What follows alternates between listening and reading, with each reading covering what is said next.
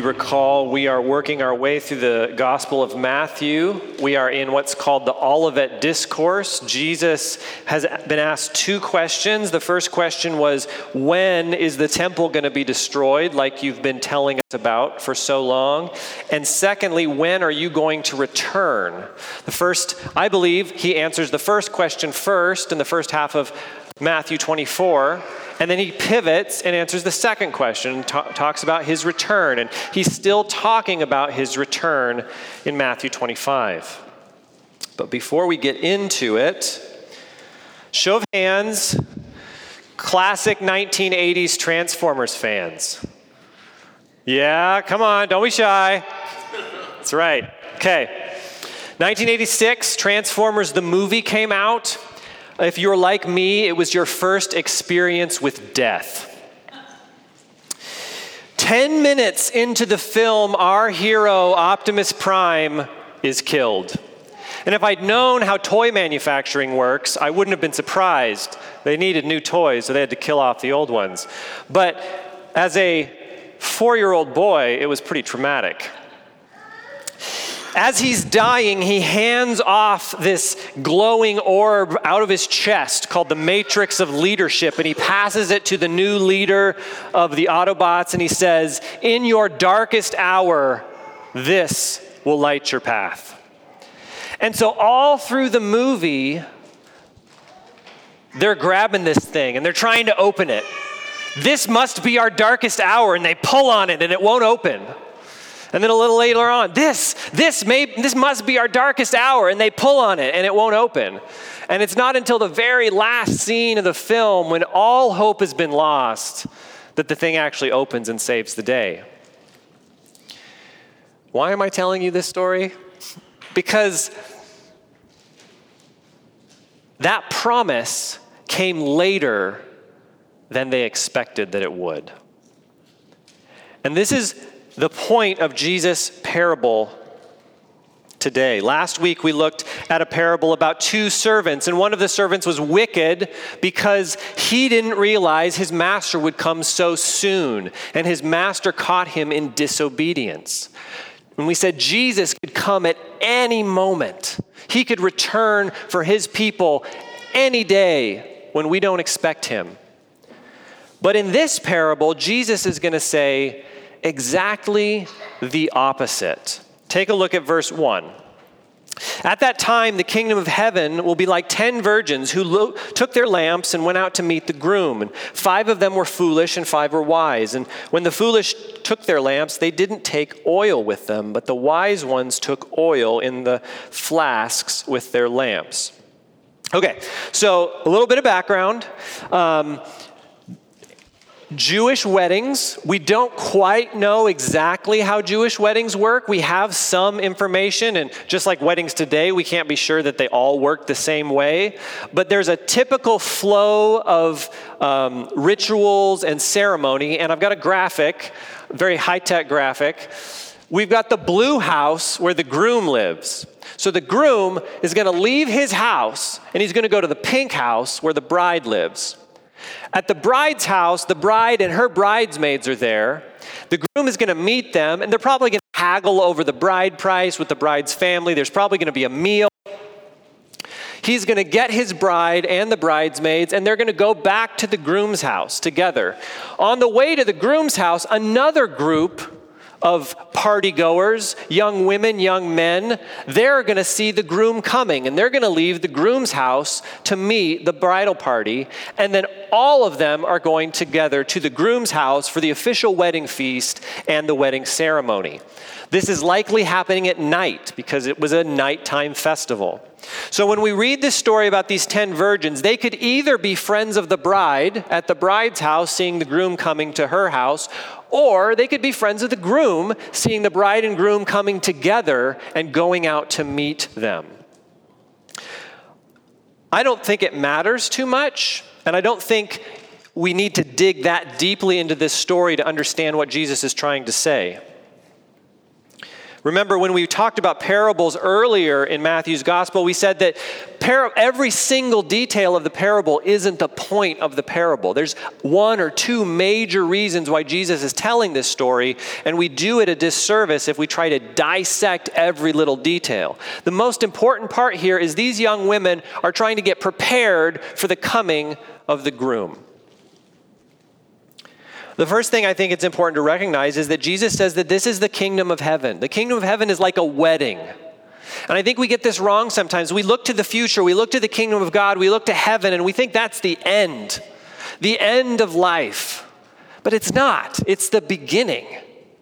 Anybody who's gotten married doesn't get together with someone and fall in love and go out and increase in the intimacy of their relationship, looking forward to the wedding day when it's going to be all over. No, it's just starting on the wedding day.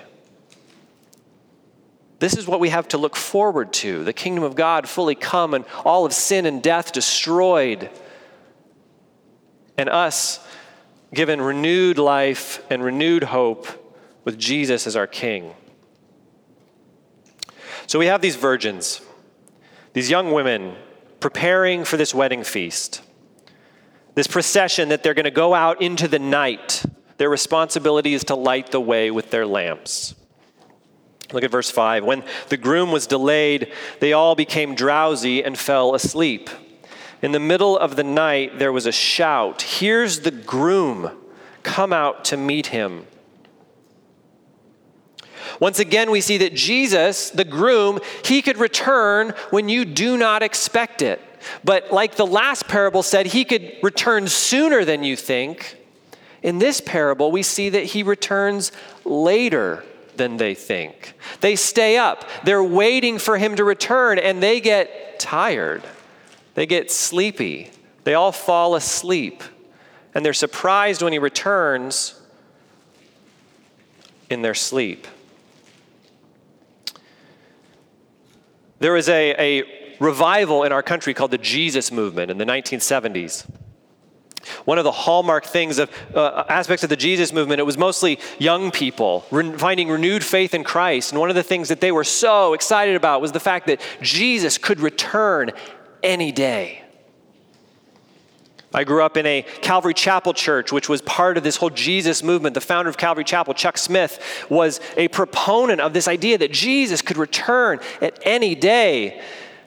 In 1979, he wrote a book and he said, I feel like in my heart of hearts that Jesus will return in 1981. He didn't return in 1981. In fact, the 1970s were 50 years ago. I don't know how many people I have heard say over the years, I believe that Jesus will return in my lifetime, and then they died. One of those people that said that is the Apostle Paul. 1 Thessalonians 4, he says, "We do not want you to be uninformed, brothers and sisters, concerning those who are asleep, so that you will not grieve like the rest who have no hope. For we believe that Jesus died and rose again, and in the same way, through Jesus, God will bring with him those who have fallen asleep. For we say this to you by a word from the Lord. We who are still alive at the Lord's coming will certainly not precede those who have fallen asleep." Paul says, we will not precede those who have died already. Paul believes that he will see the return of the Lord. But Paul did not. Paul died without seeing the return of the Lord. And this is the tension we find in Jesus' words here. Jesus could return any day, but he could also be a while. We don't know.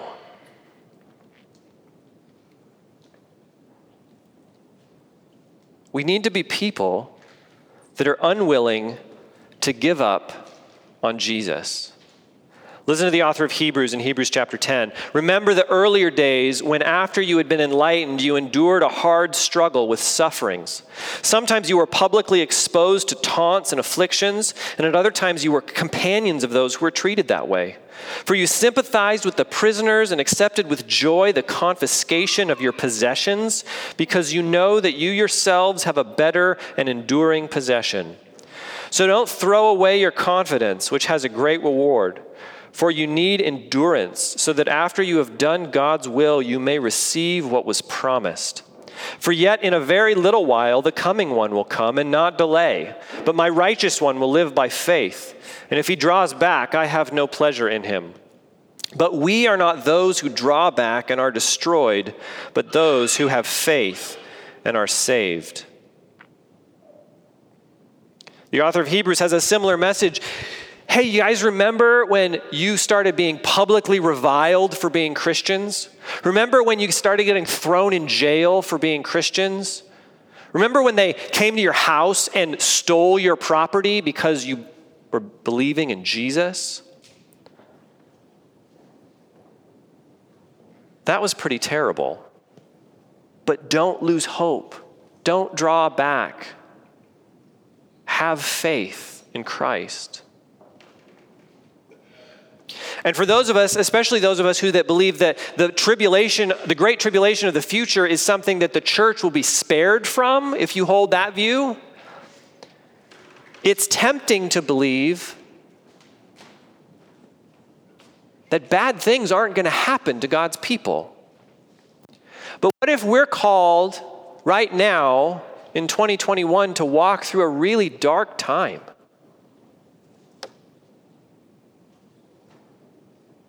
I was at a conference once with Dr. Gary Breshears, who's a professor at Western Seminary, and he said, I believe the church will be raptured before the tribulation, but if you believe that simply because you're afraid of suffering, that's not a good reason for a theological belief. What if this generation, what if you and I are meant to be people that they write inspirational Christian books about in the future? Have you ever read the Fox's Book of Martyrs? It's horrifying, and it's beautiful and wonderful at the same time. It's filled with story after story after story of faithful followers of Jesus that stood up for Christ to their own harm. They didn't lead insurrections. They didn't fight wars. They just said, Jesus is my Lord and my King, and it's my responsibility to love you, my enemy, and they were killed for it. And we look back at those books. I studied it in school. It's part of my curriculum. And yet today, we just can't imagine being people that are asked to do that. Let's move on. The groom is here. Come out to meet him. Then all the virgins got up and trimmed their lamps.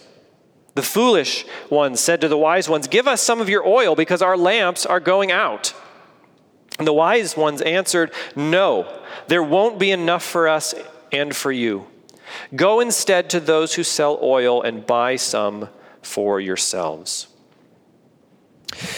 Everyone's expecting this to be an evening procession. That's the way it would have worked. And that's why they have the lamps in the first place. Historians will tell us that the lamps were probably just bundles of sticks wrapped in rags that had to be dipped in a jar of oil and lit. Maybe they got 15 minutes out of each rag, and then they had to dip it again in the oil afresh to keep it going. 5 of the young women have oil to spare for the journey with the groom. 5 of them don't. And because of the long delay, because they weren't expecting the groom to take so long, their lamps have gone out. And they don't have enough extra when they really need it. And you might ask the question, why don't the wise virgins share? Doesn't that seem like the Jesus-y thing to do, is to share? That's not really the point of the story. But if they're responsible for lighting the way back to the groom's house, if they were to spread all their available oil around, all of their lamps would go out, and there would be no light for anyone.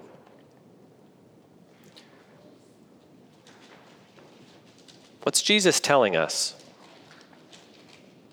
Being ready for the coming of the King is not something that other people can do for you.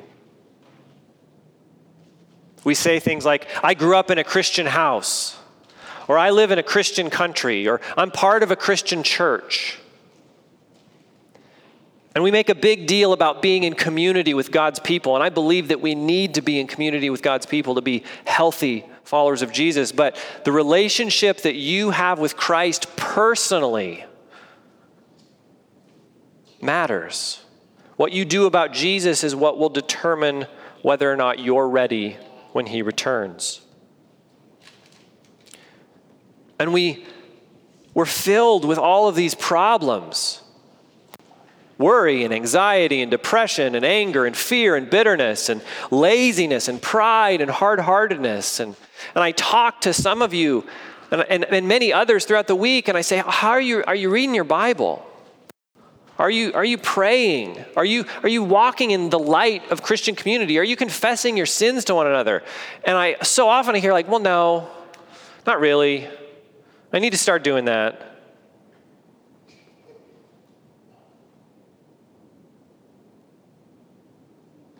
Getting enough oil was their responsibility, and they didn't do it. What are the consequences of that?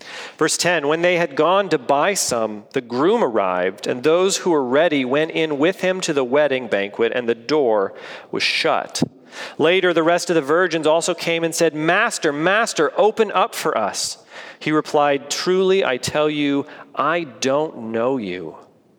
Therefore, be alert, because you don't know either the day or the hour. This is where the parable kind of goes off the rails. Most of Jesus' parables kind of get a little weird because they're not supposed to be real life. They're supposed to teach us something. Any normal groom wouldn't act this way. He wouldn't lock people out of his house and treat them like he doesn't know them. But Jesus is offering us a cautionary tale. Jesus is saying there is a long-term preparation needed to be fit for the kingdom. It's not something that you just do last minute. They don't have the time that they need to go out and get the supplies that they need. By the time they realize they're not ready, it's too late. Now, I know there's such things as deathbed confessions, right? Maybe you know someone, a loved one who made a radical turn to faith in Jesus moments before they died. And that's a real thing. That happens. We see it in Scripture. We see it with the thief on the cross. We have this man crucified as an insurrectionist and a murderer next to Jesus, making fun of Jesus with his friend. And for some reason, he has a change of heart. And he says, Lord, remember me when you enter into your kingdom. And Jesus says, you will be with me in paradise today. So that's a reality, and that's the grace of God, isn't it? Offering his love and his salvation to you to the last minute. But don't be someone that patterns your life after a belief that at the very last moment you'll get it all worked out with God. John Mark Comer, who's a pastor in Oregon, I've heard him speak a couple times in podcasts and talk about how we become more of the people that we are the older we get. And he gives the example of older people that have lived 70, 80, 90 years. And they're either like the nicest people you've ever met, or they're just really bitter and gnarled jerks. It's because they've been living their life on a trajectory for so long, and they've ground a rut into the ground of who they are. And after you've done it long enough, it's really hard to get out of it. And while it's possible that someone can just have a complete change of heart and follow Jesus at the very last, it's a hard rut to get out of if you've spent your entire life resisting the gospel.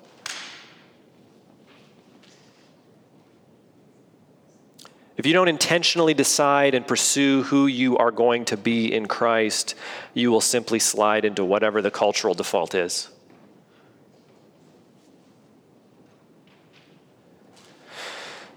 Last weekend, some of us went to the gymnastics gym so that our children could play. But we might have played a little bit as well. And I was with a couple of guys, with Brian, and there's this big rope that goes all the way to the ceiling. I don't know if it's that high. Probably wasn't that high. And there was this big foam pit under the rope. And I said, Brian, you can climb that rope? And Brian said, yeah, I am. And he did. He climbed all the way to the top, and we watched him climb, and all of our wives were cheering him on. And then he got down, and then suddenly the rest of us realized that we were obligated to prove that we were men by also climbing the rope. And we did not. Why did we not? Because Brian is at the gym every day. I am not. If I'd known like 2 weeks ago that I was going to have to climb that rope and impress my wife and all of her friends with my strength, I would have prepared. I would have been ready. But I didn't know, and I was not ready.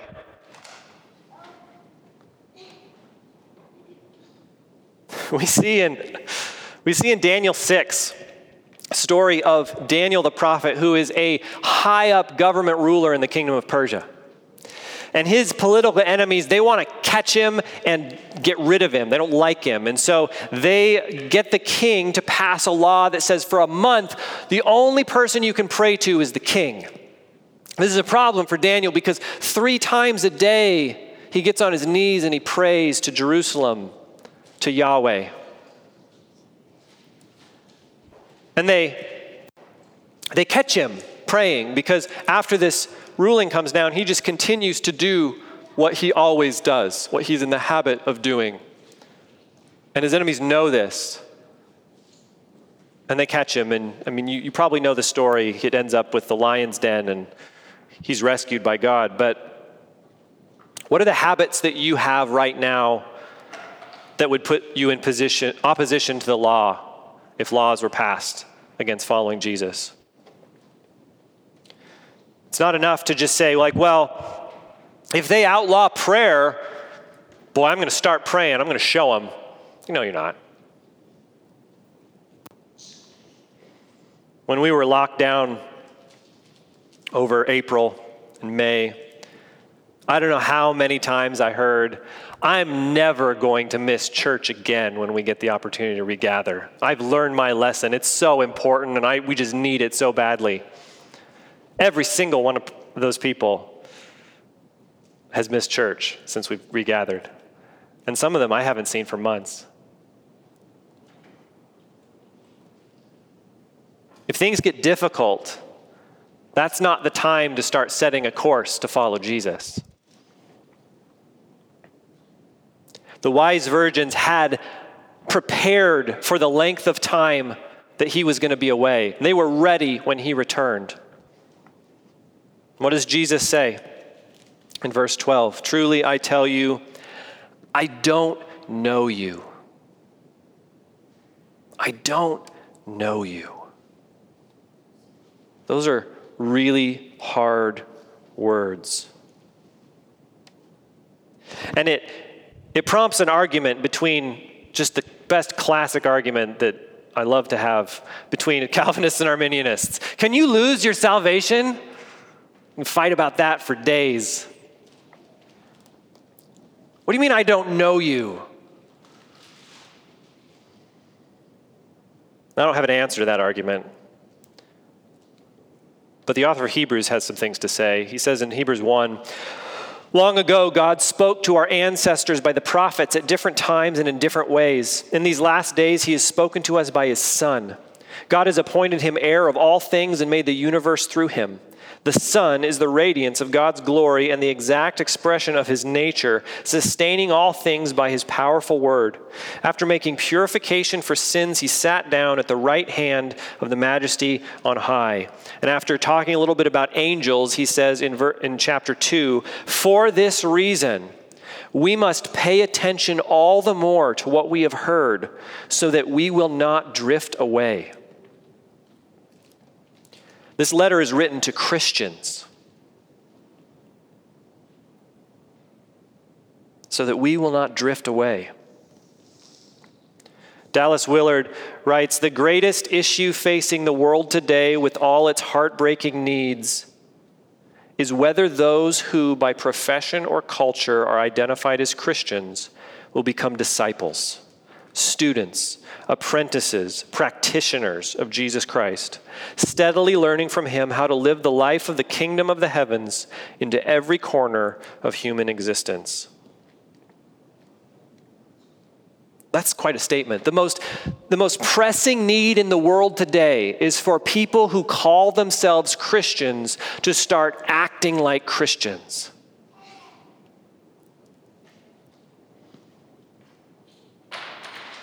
And friends, the church in our country is in danger right now.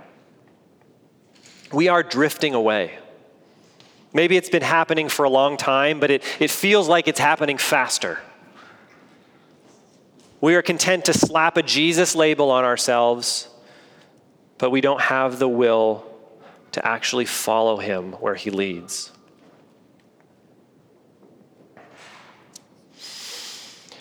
This week, I'm sure you've seen the pictures and the video and the reports of the attack on the Capitol building. And that's crazy as an American. But I'm not super concerned about that.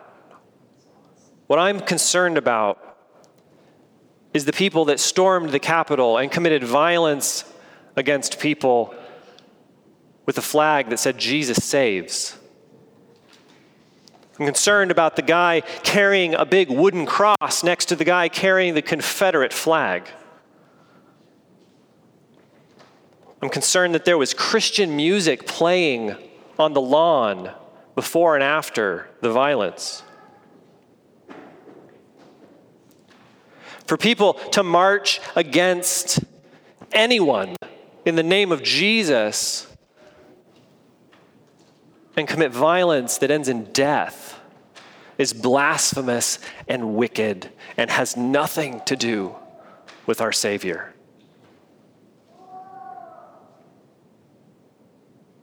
And Jesus says, I don't know you.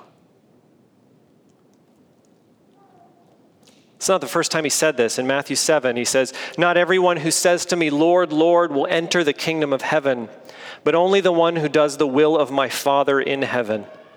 On that day, many will say to me, Lord, Lord, didn't we prophesy in your name, drive out demons in your name, do many miracles in your name? Jesus, didn't you see the flag I was waving? Then I will announce to them, I never knew you. Depart from me, you lawbreakers. And Jesus' warning to us, his people in this parable, is not that he's going to be back any minute. That was last week, and that's important. We need to remember that. But Jesus' warning in this parable is it might take longer than you think. Don't lose heart. Don't lose hope. We need to be people that take a serious look at where we are. We need to stop believing lies. We need to disconnect ourselves from those that would seek to start a revolution.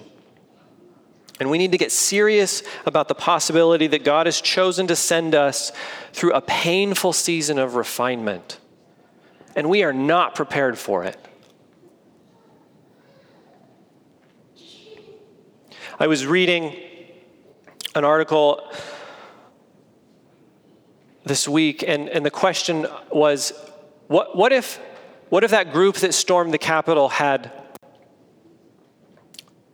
Muslim flags and Islamic phrases on their t-shirts and were shouting Allahu Akbar as they committed violence? What would the country demand of the Muslim community? Hey, you guys, you better get your stuff in order. Even if we're going to be people that say, that's a very small minority of Muslim culture. That doesn't represent all Muslims. Most Muslims are peaceful, which I believe is true. But still, whose responsibility is it to get the crazy people under control? And we know the answer to that because for years since 9/11, that's been the rallying call for the Muslim community. Hey, you guys, you need to take care of the radicalization in your midst.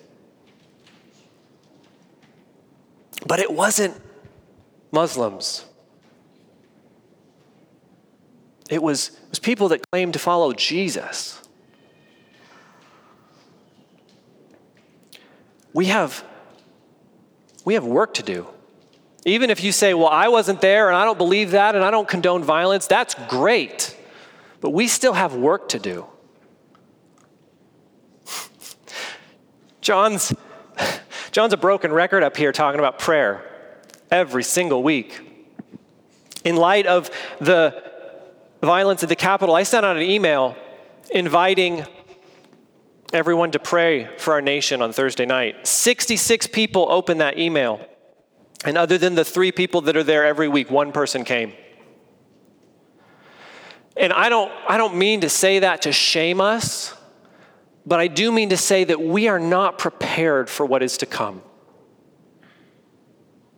We are undisciplined people. We are unskilled with the Word of God. We are unable to walk in the power of the Holy Spirit because we do not ask for Him through prayer. And for whatever this year and the coming years hold, should Jesus tarry, we are unprepared for it.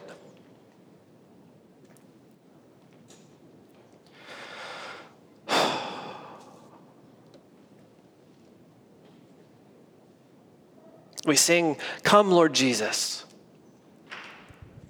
And I hope that we're raptured. I hope that all of this just ends. But if it doesn't, if we're a generation like previous generations that suffered through hard times and hoped that Jesus was going to return, and yet He waited because there are more people to bring into the kingdom, future generations that He wants to have with Him forever. If we're not the last generation, we need to get serious about what we're doing here. And I say that to myself. I say that to all of us here. I say that to the American church at large.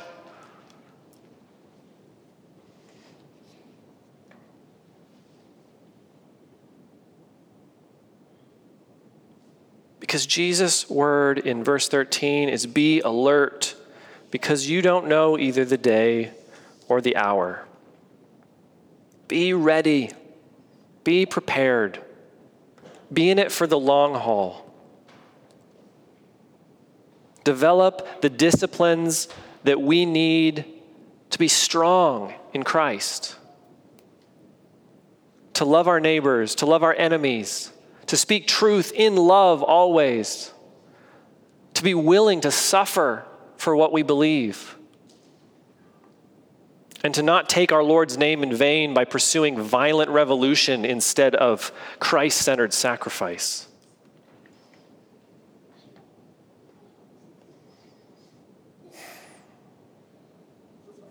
We take communion every week.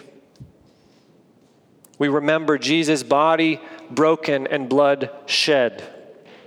When His disciples were begging and hoping that He would institute a violent revolution, overthrow the government, set Himself up as king, He had a different way of conquering the world. And as we take the bread and the cup, we remind ourselves that we have been invited by His grace, by His goodness, by His love for us to walk with Him. And that invitation is a gift made possible by His death and His resurrection. And also for those of us, and probably all of us, who are not where we know we should be, who are not as close to Him as we should be, who are not in the Word like we should be, who do not have a prayer life like we should. Continuing to walk with Jesus is a gift too. It's the empowering grace of the Holy Spirit that lets us be more like Jesus. And this is one of the reasons that we take communion continually. It's not a one-time deal. We need to remember the body and blood of Christ every single time we gather, because the sacrifice of Jesus is the only thing that gives us hope. It is the only thing that gives us life. And as we sing God's praises this morning, as you come down and take the bread and the cup and take it back to your seat, recognize that it is by His broken body and shed blood that you have been given life.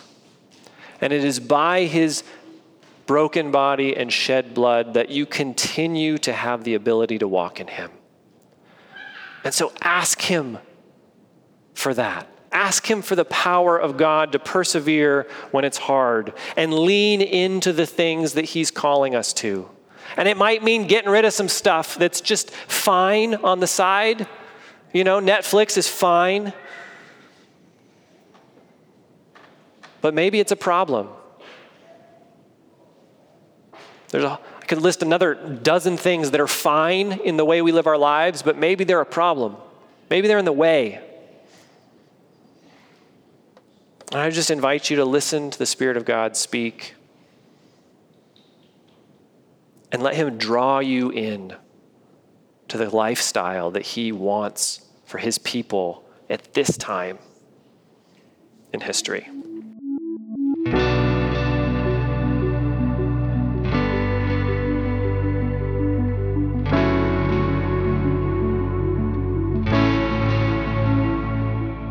You've been listening to the Revelation Church Coeur d'Alene podcast. Learn more about Revelation Church at revelationcda.com.